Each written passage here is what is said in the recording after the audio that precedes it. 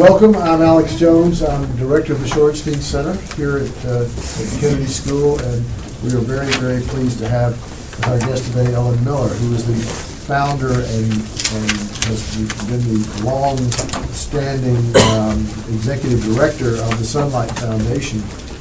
The Sunlight Foundation is one of those journalistic enterprises, and there are not a lot of them, that I think you could think of genuinely as moral. Moral in their creation, in their concept, and in their execution over time. I'm going to let Ellen really explain what the foundation is, but the essential point is the premise that people have the right to know, and that government should be transparent, and that sunlight is cleansing. I think that the Sunlight Foundation has, over its existence, demonstrated how important that is, and done that especially in a digital, of course, context. The world we live in now is one in which increasingly there are no rules that are recognized. And that's part of the culture of the web as well.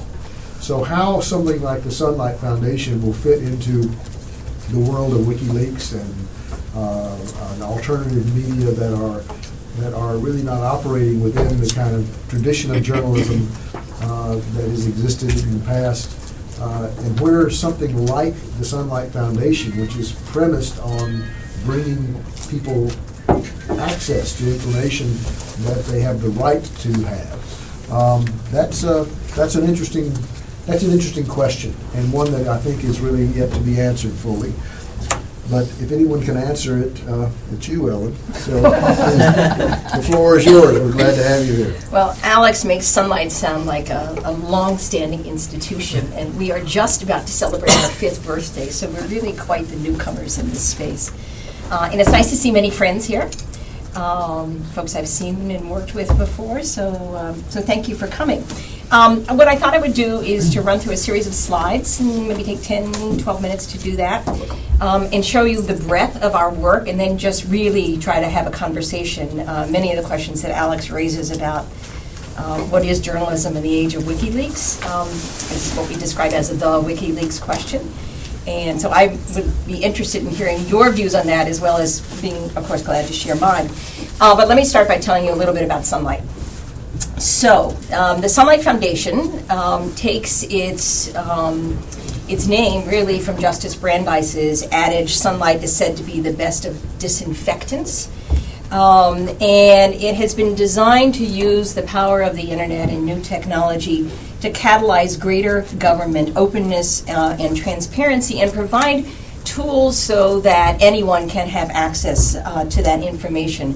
We often will refer to media and citizens alike. We don't just say journalists, but we talk about media and citizens alike. 2 things inspired our launch. One was an era of corruption in Washington, which is probably the latest and greatest, which was the fall of 2005. Think Jack Abramoff, Tom DeLay, Bob Ney, a Congress rife with corruption. But the second was the intersection of the worlds of technology and governance and politics. The ability of the internet as a tool for transparency, engagement, collaboration, and community building. And the question is, how do these 2 things come together, and what did that mean in terms of creating a new institution, and what could we contribute to that? So let's see if we can make this work. Our work has 3 basic goals, and everything sort of fits into these basic buckets. The first is to make it easier for media to do their reporting, to write the stories that need to be told, to free the data that is the basis of these stories from the basement of the U.S. Capitol and government buildings. Second, by putting data online, we want to enable the increasingly wired citizenry to ask informed questions. So there's an accountability element to our work as well. And third, we want to use the burgeoning social nature of the web to create a kind of different kind of atmosphere and relationship with government, a new platform for citizen engagement in our democracy. We're committed to improving access to government information. Indeed, our definition of this is public equals online, sort of redefining what the nature of public information means as being online, and of course engaging communities in its interest. Our work falls into 5 different areas: digitization of data, building tools, advocacy, organizing, and media production. So by digitization of data, I've already spoke about this a little bit. We're really trying to redefine what this means in the 21st century, developing databases out of either electronic or paper records, although we do very little of the latter. Part of this we do through funding. We have a small funding stream at Sunlight, providing technical assistance, key punching data. We do have a database that we send out where the data is actually key punched, but we do a lot of scraping of websites, particularly legislative websites. We also support databases. Most of our funding goes into support of database building by the Center for Responsive Politics, of which I am the founder, and they still have the lion's share of the money, politics, and influence data at the federal level. We support the Institute on Money and State Politics, Taxpayers for Common Sense, does earmarks, and OMB Watch. So the core of what we support is money, politics, influence, and government spending. We've developed our own data sites as well, everything from one on foreign lobbying, which is pretty hot at the moment, to White House visitor logs, to political fundraisers. One of the places we excel and get a lot of notice is in tool building, because we add special value to these kinds of databases that we produce. Because without this, you'd have to be a wonk or an academic or maybe a high-end computer-based journalist to use it. So we build tools, some of which are labeled in this toolbox here, to make political influence information more accessible. I'm going to show you 4 of them. One is built right on top of the other. So this is a site we have called Transparency Data. It's a holding tank for data. This is the site where if you want bulk downloads of data or you want APIs for your data, you would come here and you would find data, the state and federal campaign finance data merged together for the first time. You will find lobbying data at the federal level. You will find grants and contracts at the federal level. You'll find earmarks. And this is a database that is designed to be infinitely expandable. Every time I say that, my staff just cringes. But in fact, so the data we have in here now in this holding tank is all very similar kind of data. It was developed by a small group of nonprofits. But we're now at the stage where we're going to start adding more of what we're describing as corporate accountability data. So it really is designed to be infinitely expandable, with the idea that at some point in the future you'd be able to type in a search, let's just say Xerox, and you'd be able to see everything that the federal government has about Xerox, whether it's their political contributions or their OSHA violations or their EPA data that they have to report, whatever they may have to report. So this is transparency data. On top of this, we built something called Influence Explorer, because sometimes journalists want to do a quick search, or a citizen wants to do a quick search, and so this is a site that gives you a quick overview. You type in General Electric, and you can see a basic outline of what General Electric's profile would look like. And so that's a much faster way than looking into the transparency data site. On top of this, we have built Polygraphed. Now, I confess, this is the most favorite tool that we have built from my point of view. So this is a bookmarklet. You put this in your bookmark, and you may be reading a news article, you may be reading a blog post, you may be reading a press release, and you click on it, and what it does is identify, as you can see, the highlighted entities in a particular whatever article or press release that you're reading, and then down the right-hand side of the page, it produces a report for you automatically. It tells the story underneath the story. Polygraphed is quite an amazing tool, and each one of these is designed as that transparency data base site gets larger, fuller, better, more complete. Each one of these will in turn become more complete analysis. Another tool we built is called PolitiWidgets. And this is a series of infographics that are completely customizable. We had about 165 newspapers or websites, news websites, use this during the last election about members of Congress, and it's their campaign contribution, their earmarks, and the like. And so this has been a very interesting way to push this information out. And at the end of the last year, we released this tool, which is called Checking Influence. And this is built on the same suite of sites. And this allows the user to look at, among the people you may write checks to or use your debit card with, to see what their campaign finance profile actually looks like.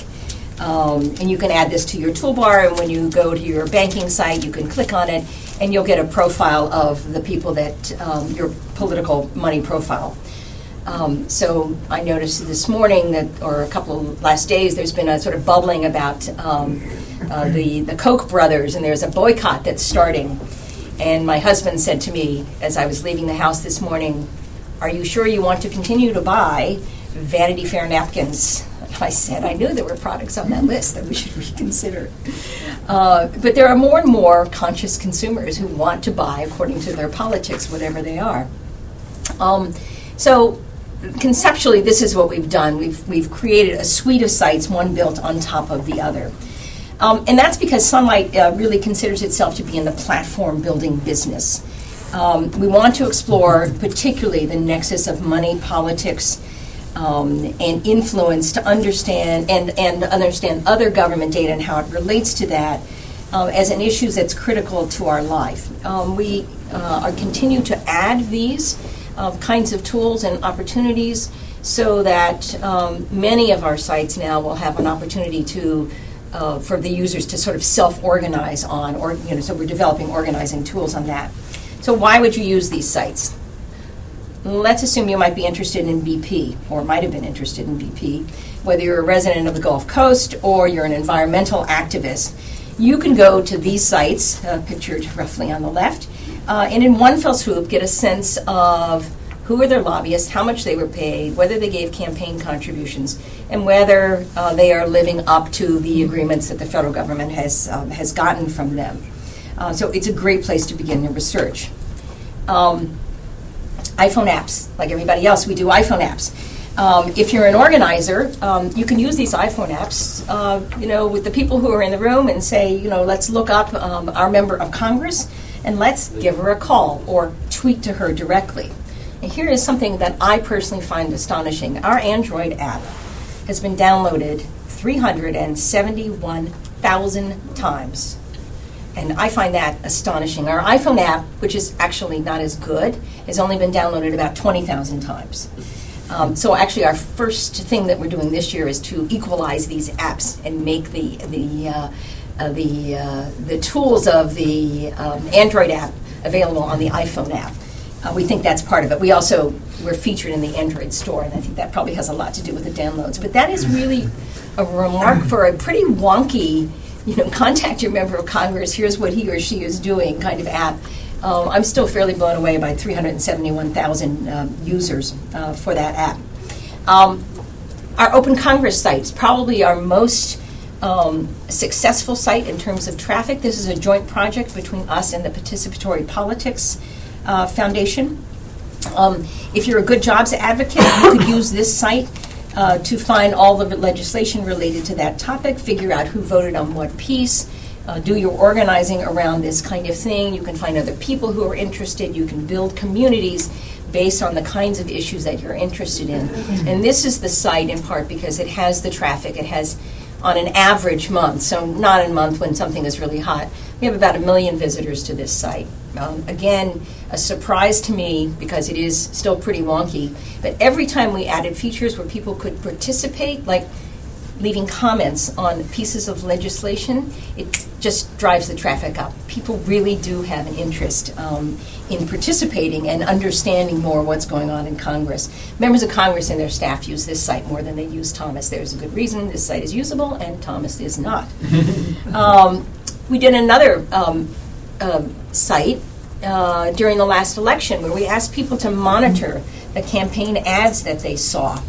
Gannett partnered with us on this. They distributed this throughout their websites, and people could actually enter the information that they saw.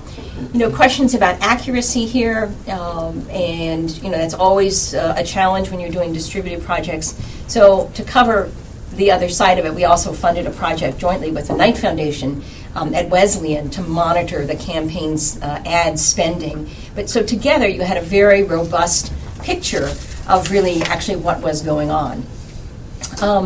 Moving away from tools a little bit, talk a little bit about our engagement work, which is our organizing side of things. We're also interested in catalyzing the demand for use of these tools and catalyzing the demand for more government transparency. So we've launched a Public Equals Online campaign. We've already developed communities of technologists who work with us. We've developed communities of policy wonks through our open house project. And now we're really trying to dig in and understand what's happening at the local and municipal levels, because all politics is local, and sort of spreading the meme of the need for greater transparency at those levels as well. And last but certainly not least, as I said earlier, we produce our own media. This is sometimes a little scary, but always fun. So we host 6 different blogs. I'm not sure I can name them all at the moment, but one of them is on our reporting group site. For sure, and we've been doing a lot of blogging about foreign lobbying recently, in fact. We break stories here. We analyze the quality of data coming from the administration here. And very importantly, this little lip in the right-hand side is an indication or pointing you towards our Sunlight Live platform, which is our award-winning platform for covering live events. One of my colleagues dubbed it data jamming. So we'll take a live stream of an event. The first one we did was the President's Healthcare Summit. The last one we did was the State of the Union. I think that was the last one we did. And on the right-hand side, we will have widgets of political influence information. And we will have a live blog and the, of course, necessary Twitter stream. And rather than providing commentary on what's being said, we'll actually provide facts. We'll provide links to reports. We'll provide the political influence elements that might be influencing what is going on. And in fact, the Knight Foundation has just funded us to convert this cobbled together platform to make it into an open source platform. And I understand it will be ready about the end of April this year, so that other people can just take this platform and use it themselves. That kind of work is very much in our DNA. And one last thing that we're doing increasingly is that we're creating tools for journalists. So on the left you see our lobby registration tracker. So lobby registrations happen every day, and as they come online, we are listing them. We will highlight the most important ones or interesting ones as we see them. We also have a post-employment tracker, also known as the revolving door tracker. And as we identify people who have been in positions of influence inside the Congress or the administration and they move on the outside, we will list those as well. So we're beginning to build more and more tools for journalists as well. And the final piece of Sunlight's work is this. So Sunlight does a lot of really interesting and a lot of very cool stuff. And that's really important to put these tools in the hands of people, but laws have to change. Rules have to change. Because I don't really think it's the nonprofit's responsibility to make sure the government is open and transparent. Government should do that itself. So we need new laws, we need new policies. We have 2 part-time lobbyists who work for Sunlight, and they are happily registered. And we have two priorities for this year. One is reform of the lobby rules, increasing both the depth and the breadth of what is reported and the timeliness of what is reported. And we believe very strongly that this is necessary, particularly necessary in the wake of the Citizens United decision, because no longer now can we follow all of the money. So we better follow the activity. And the lobbyists, of course, have this this tool. They have actually a large checkbook in their pocket. Every time they go to visit a member of Congress, they don't have to say a word, and the member of Congress will be thinking, if I say no to what this lobbyist is asking, are they going to spend whatever it takes to defeat me and elect my opponent? And so we really believe that it's very important to focus in on lobbying. And then the second priority for the year is to continue to promote our Public Online Information Act, which will be reintroduced by Representative Steve Israel in the next couple of weeks, and by Senator John Tester as well. And this is a piece of legislation that was drafted last year that would require that any piece of legislation that requires anything to be made public requires it to be made public online. So that obviously would be a huge step in the right direction. We wouldn't have to depend on the goodwill of the administration to make that happen. It would just be required. We do this work. This is the moral perspective that Alex, I think, was referring to, because we think that citizens armed with more access can play a much more productive and effective role in our democracy. Technology is critical to all of this because it allows us to build communities, it allows us to disperse information in ways that citizens can use it whenever they want to use it, to deliver information however journalists or citizens want to use it. And technology has become the key tool for government accountability, we think. So let me stop with that and take your questions. I'm going to ask the first couple, and then we'll open it up for everyone. Great. First of all, can you put a little more clarity on the mechanics of how you do what you do? I mean, do you have people going to the basements of these office buildings and rooting out this information, putting it on scanners, typing it up on computers, writing it down on yellow pads? I mean, is that still significantly a part of how you go about doing what you do, or is that really are those days over? Unfortunately, the days are not over. We do a little bit of that. So the foreign lobbying database that we have, it's called foreignlobbying.org, or maybe .com. We actually get PDF records from the Justice Department, and we send them to the Philippines and have them key punched in. Most of the other records, and it's very costly, so that costs us $25,000 a year to do that. Most of the other records we scrape from websites, and legal scraping, although sometimes I don't want to ask. But most of the other information is made available in some form or format electronically, and we will go and scrape it. So the Open Congress site that I showed you, which is one of our most popular sites, we've just developed 5 state-based sites. And Sunlight provides the back end. So for Texas, California, Wisconsin, Maryland, and Louisiana, we go to their state legislative sites. However awful and backward there are electronic versions of their legislative sites. Our team, we have 15 or 16 developers on our staff, 3 designers. Our team creates a scraper that every single day takes down the information and dumps it into a database. And then our partners at the Participatory Politics Foundation take that information and suck it into the websites that they've created. Of course, they're in the process of still creating them. So most of what we do, certainly the lion's share, is scraping other people electronically. And are you planning to do this for every state? Yes, we are. I'm looking for money to do for every state. I actually have someone who's now interested. We are planning on doing it for every state. The first 5 that we did were really the pilot efforts, and they're quite beautiful. So you can find those sites at opengovernment.org. And then the WikiLeaks issue. Are you a whistleblowing facility potentially? Is that an area where you want to do business? Is it part of your franchise? How do you view Sunlight in light of data being made available that is effectively being stolen? Well, we try not to steal our data.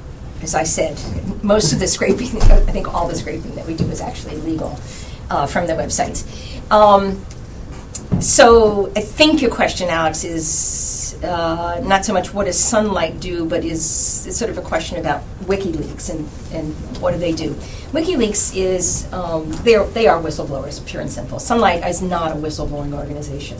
I mean, we are an organization that believes in data, tools, and journalism. And so we're a very different kind of entity. Do we blow the whistle? Do we do investigative work based on the data we collect? Yes, we do. In fact, we've sort of made an early mark early on in Sunlight's history when we discovered, by looking at databases, that then Speaker Dennis Hastert had made about $2 million on a piece of property that he owned and then sold very shortly after he had gotten an earmark for a piece of highway that went very close to his piece of property, and he sold his property. So we will blow the whistle and demand accountability when we see these kinds of things, and we're looking for them all the time. I mean, the recent work on foreign lobbying, introduced a number of important stories that Sunlight has broken because we understand the foreign lobbying database better than anybody else does. And so we can look for connections that seem to be somewhat specious. But we have always reserved a space in our call for transparency for personal privacy, to protect personal privacy. So when our colleagues at OMB Watch, under a grant that we created, were doing the first publicly accessible database on government grants and contracts, and they were receiving information from the federal government that contained social security numbers of people who'd been receiving grants, we called them up and said, do you know that your identification numbers actually have social security numbers in them? And they said, oh my God, no. So we really are very conscious of personal privacy, and we're very conscious of national security issues. We believe there is a sphere state secrets should be state secrets. We are not in the business of defining what should be a state secret and what should not be a state secret, and apparently WikiLeaks isn't either. But our work is in this continuum of technology has sort of let the genie out of the bag. We try to be responsible in all aspects when we release information, and we encourage the federal government to do it. WikiLeaks will have a different standard, and we can agree or disagree with their standard. But it is, from our way of looking, there is a continuum now, and we can't control it. It's the good news and the bad news about the use of technology. The good news is that it's a highly distributed medium. Lots of people can participate in lots of ways. The bad news is some people don't use the kind of judgment I would use when releasing information. But I'm not sure the genie is going to be put back in the bottle. Questions? John? You mentioned Citizens United. Has that increased opaqueness in terms of what's going on with contributions? And if so, is there any remedy other than legislation? Seems to be lots of funny money flowing in and sometimes it comes out that it's the Koch brothers who were, of course, probably at the apex of all this. But I think they might like to think they're at the apex of it, but they're not alone. Tell us more. Well, we're actually working on a series we're calling, this is off the record, it's a project we're calling the Stealthy Wealthy. There are many wealthy people who are both conservatives and more on the conservative side. I don't even know all of their names, so we're still doing the research, who are very strategic in their political giving. And the Koch brothers, partly because of the wonderful Jane Mayer piece in the New Yorker last year, sort of really uncovered how strategic they are in their funding. But the answer to your question is yes, there is more opaqueness because of Citizens United. It's not quite as great as the Body Politic would have you seem. That is to say, there is still a lot of reporting going on, even though there is unlimited spending. So a lot of these groups still have to report. Some of them do not. So about half of the total spending was in the last election on the, this outside political ad spending was unreported. And so that's always worrisome. Unreported legally or illegally? Unreported legally. So Citizens United did create a bucket of people who do not have to report. And so that is obviously of serious concern, because disclosure has been the kind of bottom line of our campaign finance accountability system. So obviously that's quite worrisome. But a lot of these groups are reporting. It comes, but not in real time. So you may discover 6 months later they have to report twice a year. Maybe they have to report 4 times a year, but it's long after the election, right? So the lack of real-time reporting is of serious concern to Sunlight. So there is certainly more opacity in the process now. The easiest solution, though if this was easy it would have been done already, is to pass a new law, hence something called the Disclose Act, which failed in Congress. Sunlight had helped to craft a piece in there on reporting that would require every dollar spent to be reported in real time on a 24-hour basis. We felt that was the kind of transparency that was needed. It's our definition of 21st century transparency. And, of course, the act failed. Did it flop in the House or the Senate, or? It failed in the House. It was a fairly large piece of legislation. We urged at the end that had many controversial pieces. Was it pre the elections, though? Yes, it was pre the elections. So some Democrats obviously voted against it. Yes, too. and the White House decided it wasn't that much of a priority to put that much of I mean, this will come back to haunt everybody, of course. And so in the absence of, a new law, there's really not much you can do to compel disclosure. Except that Sunlight often will take on projects that we refer to as doing disclosure to someone, to members of Congress.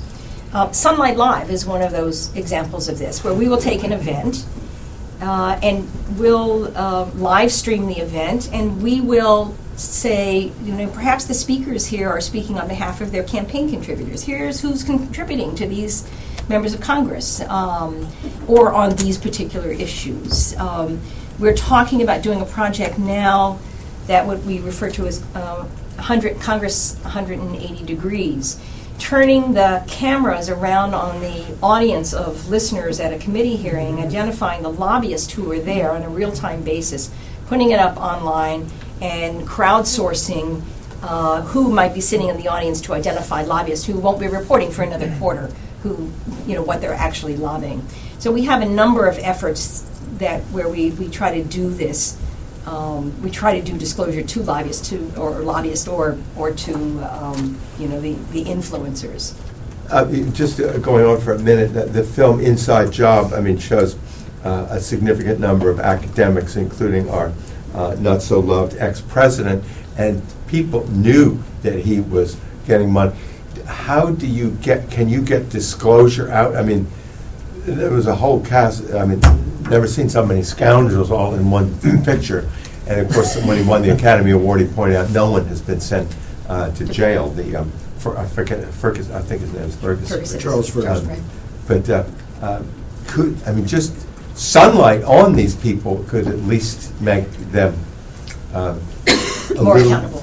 More accountable and maybe less. Yes. Well, there is disclosure. There is disclosure in many respects. And so Sunlight Funds gives a substantial grant to the Center for Responsive Politics, opensecrets.org.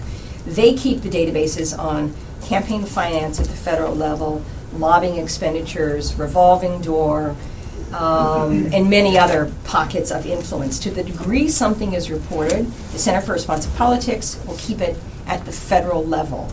The problem, not with their work, but the problem with the reporting is that it's a little bit like watching the bank robbery in the video after it happens.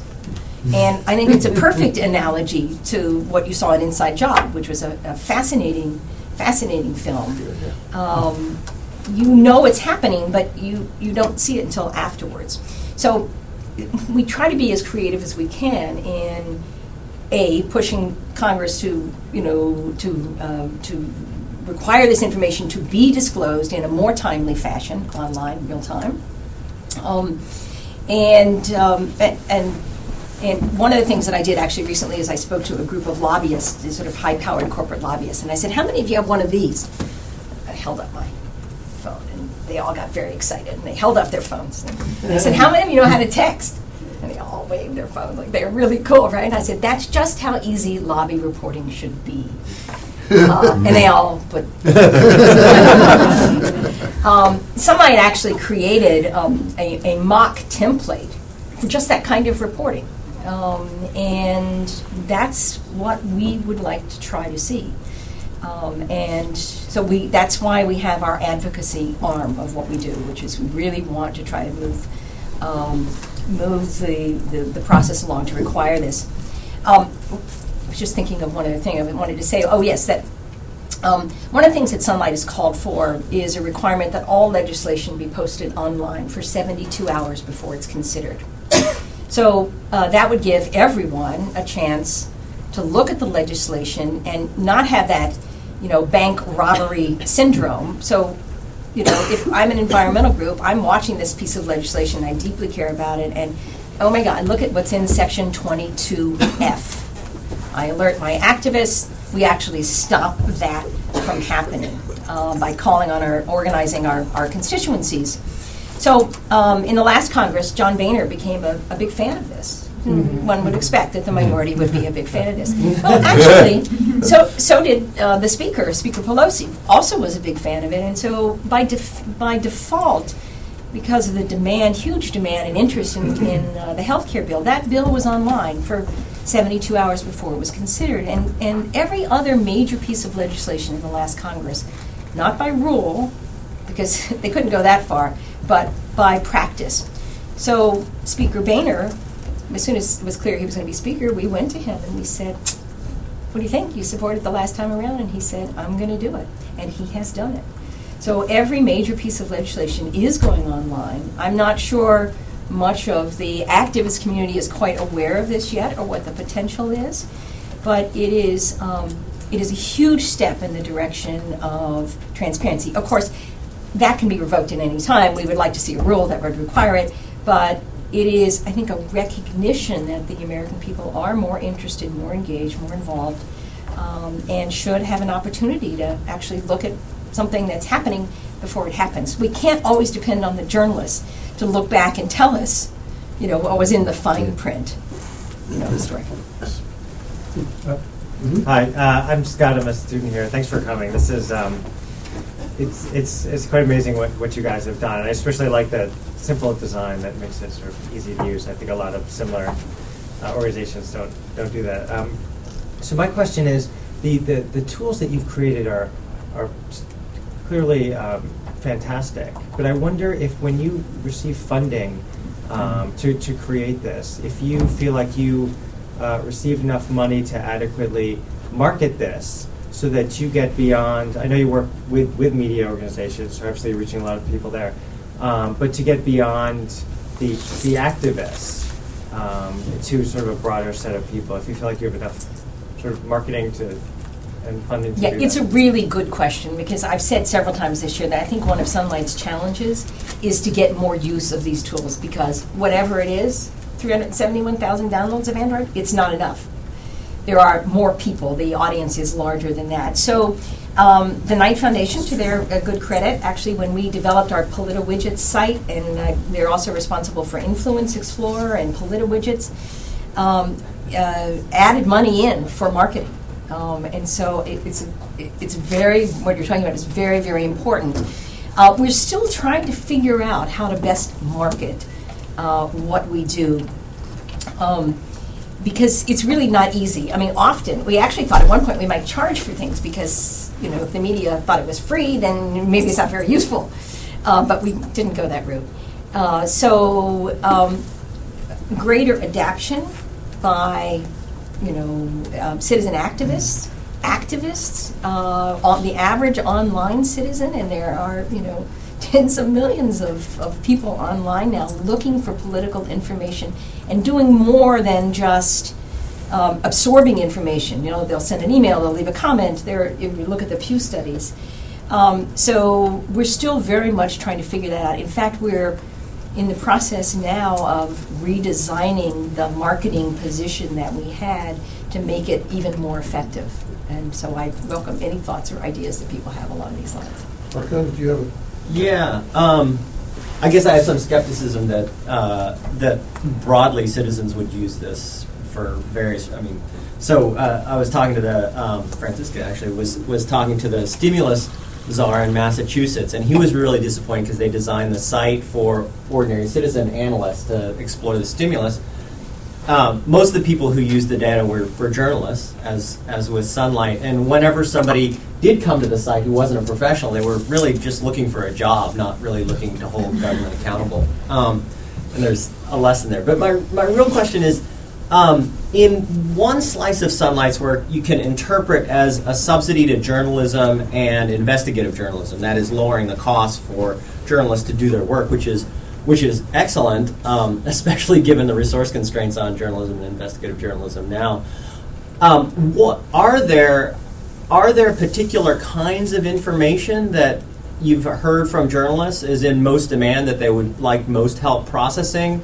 Or is it kind of that they don't really know what stories they're going to write, and so it's a kind of target of opportunity? They'll know a good set of tools, good pieces of data when they see it, and will write the story later. Do you see what I'm saying? Yeah, no, I do. Let me see if I can try to answer it. So I don't know if you know Sunlight's founding story, but I was approached by a Washington businessman by the name of Mike Klein in September of 2005, and he said, A, I'm in the give-back phase of my career. B,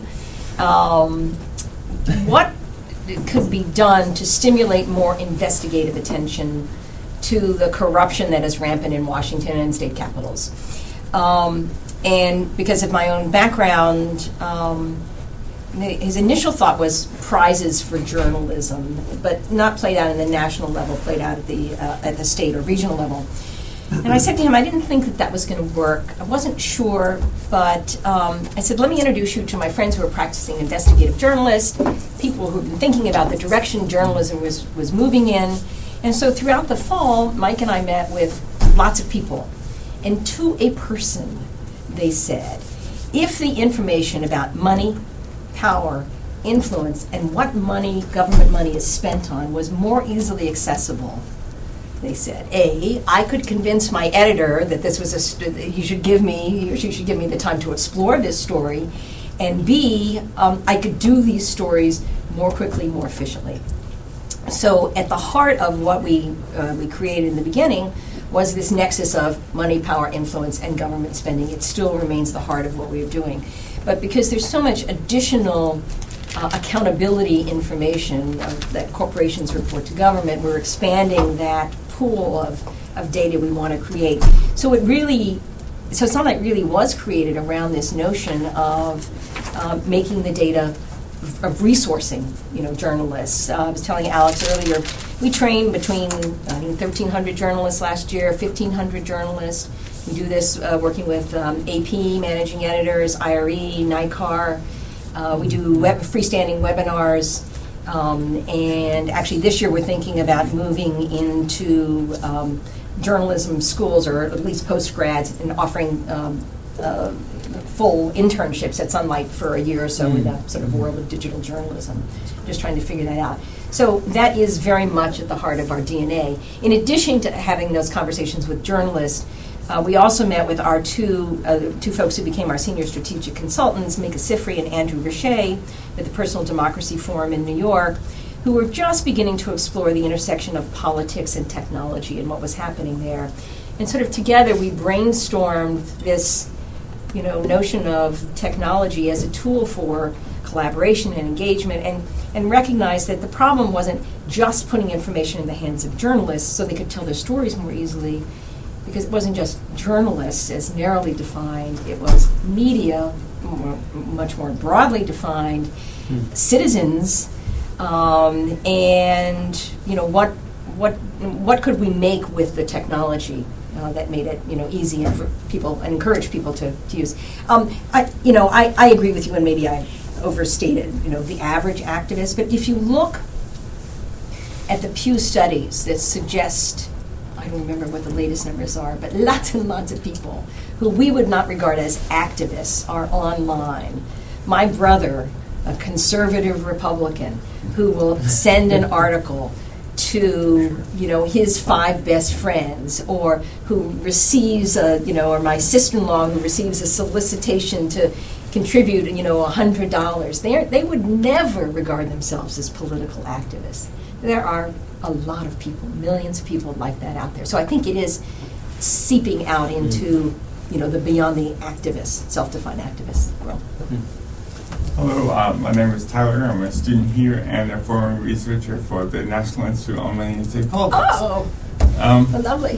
What percentage of your, the traffic for your sites is driven by scandal? As in,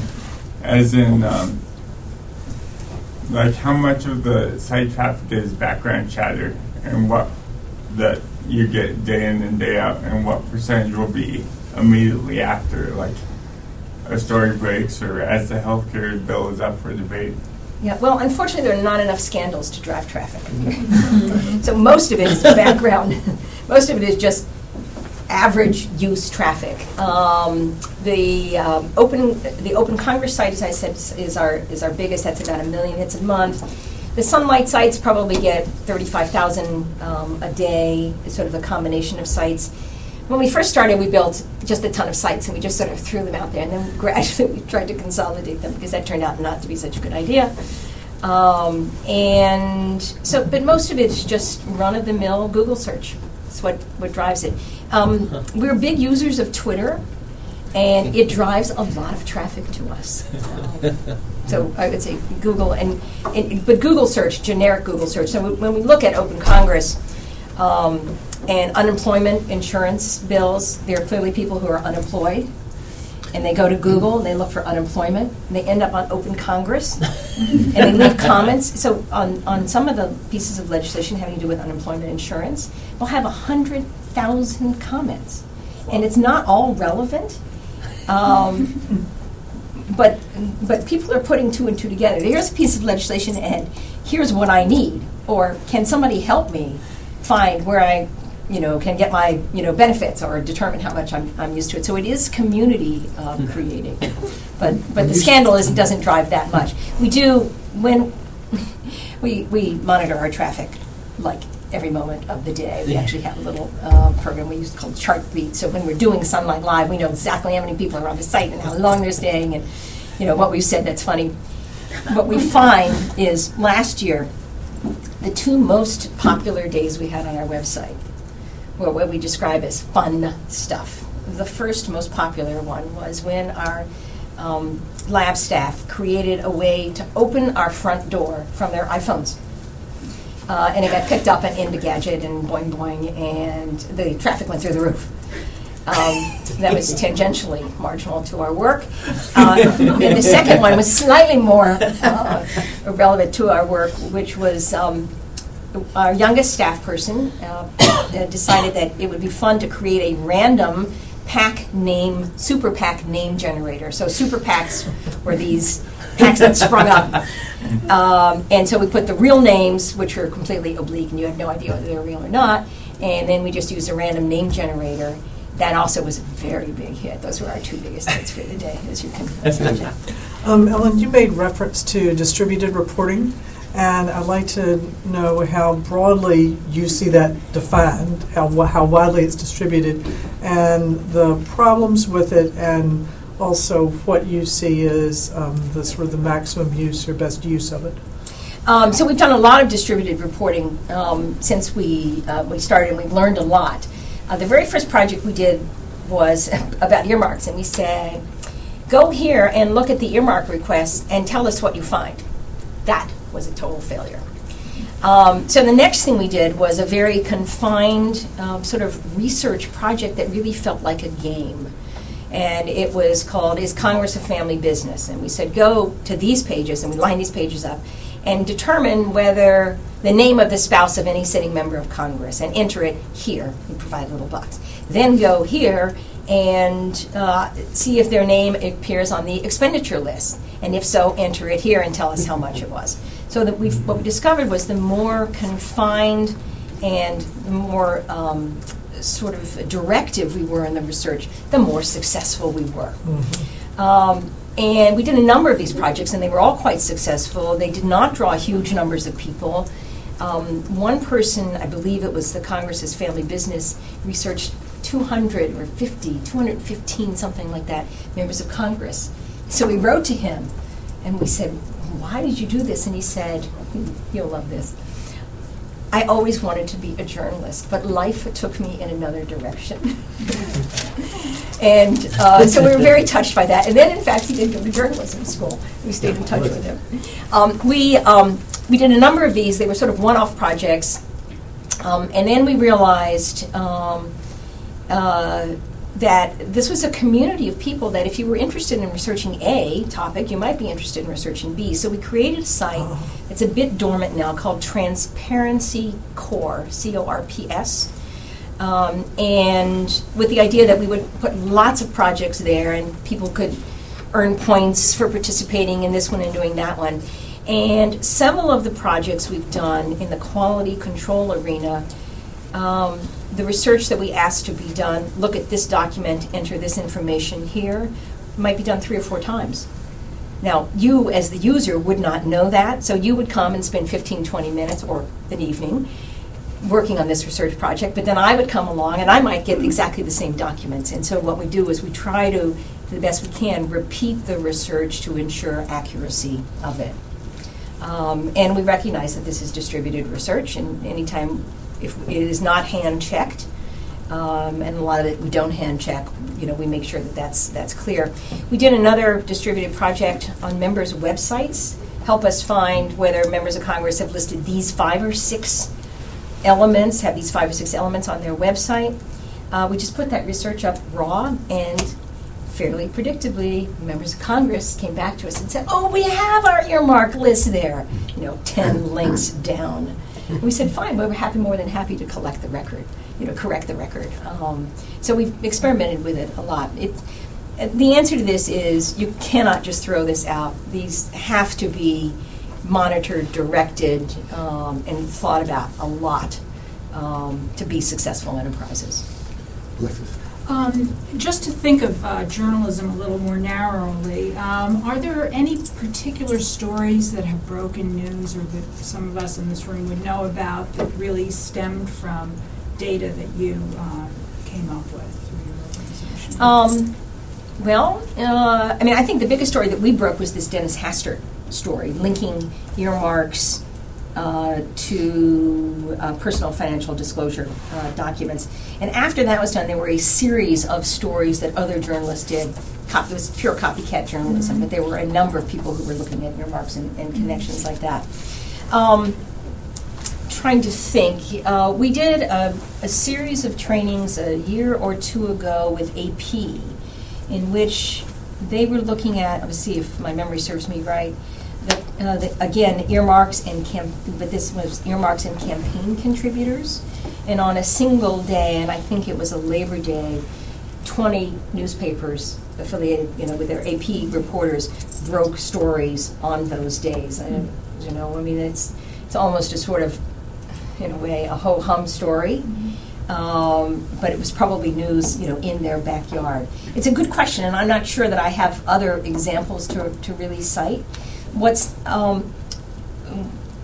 happened is, I think for many years, the Center for Responsive Politics has fueled this kind of information. You rarely see a story about legislation today that doesn't include cites to campaign finance and lobbying data. What's happening is, as we sort of make it easier for people to use this information, is you see more bloggers using this kind of information. You see people not just citing the old days. They used to just cite the campaign finance information. Now almost every story cites campaign finance and the lobbying information. There's more attention paid to the lobbying side of the equation. And more people are using the data from the Institute on Money and State Politics to pull into this, because the influence industry does not just stop in Washington or at the state capitals. And so if you look at lobbying by almost any industry, think of the pharmaceuticals, you begin to see the power of what they put into on the campaign contribution side, as well as on the so the contributions at the federal and the state level, as well as their lobbying, when you can put this information together. So making it easier to find it all in one fell swoop is what we're trying to do. We're out of time, I'm sorry to say. Ellen Miller, thank you so much. This has been